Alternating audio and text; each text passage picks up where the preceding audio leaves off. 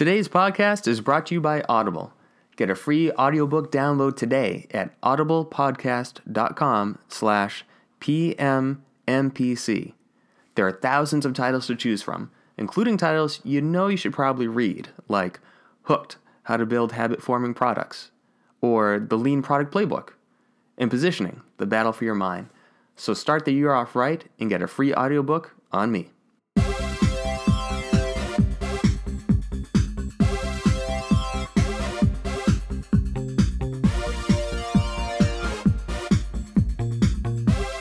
Welcome to Product Management Meets Pop Culture. My name is Chris Cummings, and, well, it's been a long time since our last podcast.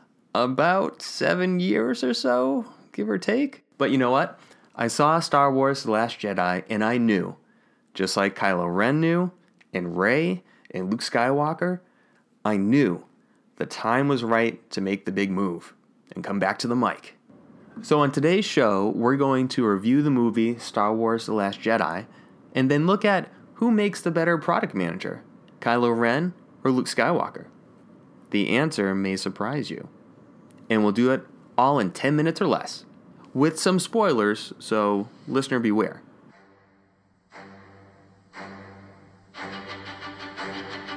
Something inside me has always been there. But now it's awake. And I need help.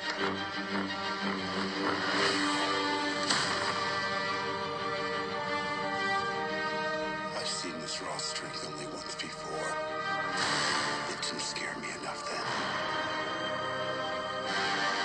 It does now.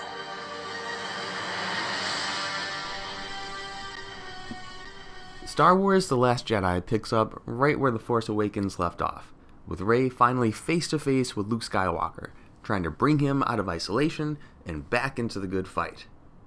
It doesn't go well. Luke doesn't want to go back, and he doesn't want to train Rey in her use of the Force because he thinks she's just too much like his last pupil, Kylo Ren. Too strong, too dangerous. He just wants to be left alone. Meanwhile, in another part of the galaxy, the Resistance, are busy running away from the evil baddies known as the First Order. General Leia's fleet is rapidly running out of fuel, and in danger of being utterly destroyed by Supreme Leader Snoke and his disciple Kylo Ren. As it turns out, there are a lot of similarities between Rey and Kylo, and the more apparent that becomes to Luke, the more he rejects Rey, and that ends up pushing her closer to Kylo Ren. Rey and Kylo Ren scenes together give The Last Jedi its true heartbeat.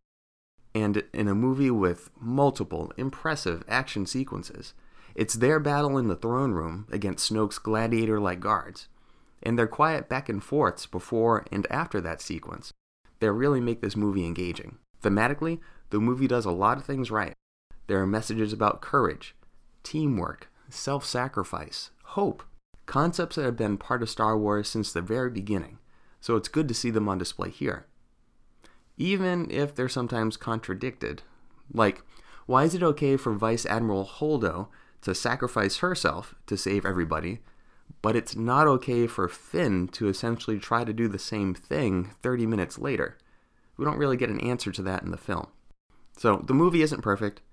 There's a rebellion inside the Resistance that is just dumb, because it could have been avoided if Vice Admiral Holdo had just taken 2 minutes to explain her plan. And the movie feels long, primarily because of a side trip with Finn and Rose to a space casino that ultimately really goes nowhere and does very little to advance the plot. Also, if you cared about the mysteries J.J. Abrams raised in The Force Awakens, like who is Snoke? Who are Rey's parents? You're going to be disappointed because the answer is basically, it doesn't matter. Rey is important because of who she is, and Snoke, well, he just ends up being an inspiration for the new trilogy's actual villain, Kylo Ren. Overall, I'd give The Last Jedi 4 out of 5 stars.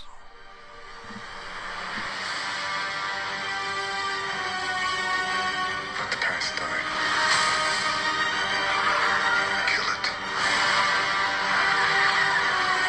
If you have to.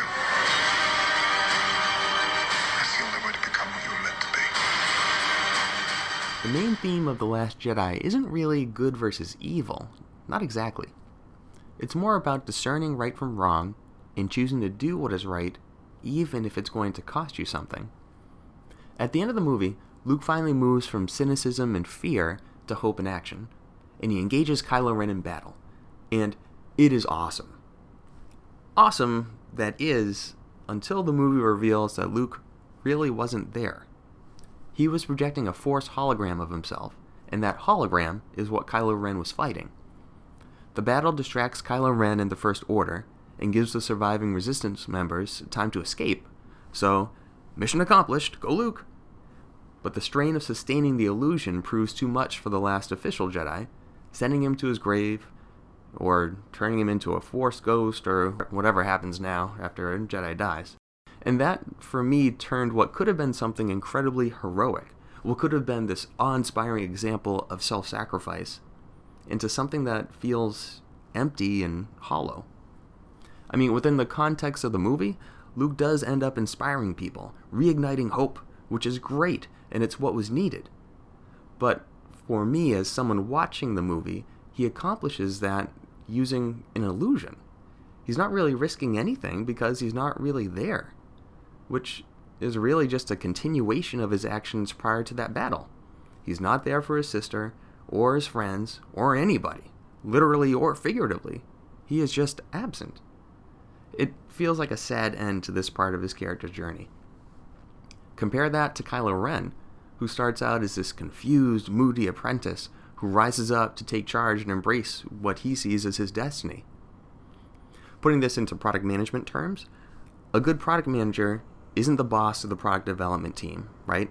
The good PM doesn't manage or direct them. The good PM leads them by clearly articulating the common goal, by providing the greater context that the team is operating in, from the market problems and user pain points to the competitive environment and everything in between. In this PM showdown, I think Kylo Ren is actually the winner. Now, don't get me wrong. I'm not saying that Kylo Ren is the good guy, and in no way am I suggesting that the way to earn a promotion as a PM is to lightsaber your boss in half, like Kylo Ren does to Snoke.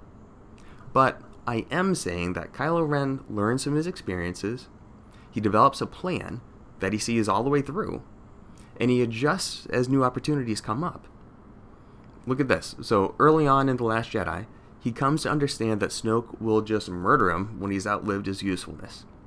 He knows he needs to do something about that before it's too late, and he understands that he needs to recruit outside help to get Snoke off the throne.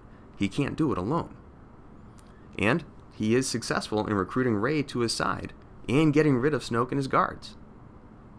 Ultimately, the good product manager wins because the good PM inspires the team to collectively do the right things and celebrate progress together as it happens. Kylo fails on that front when he reveals his true motivations, to kill off the old-timers and the old ways and rule the galaxy himself. And that's why Rey ultimately rebuffs him. But he does win in this sense.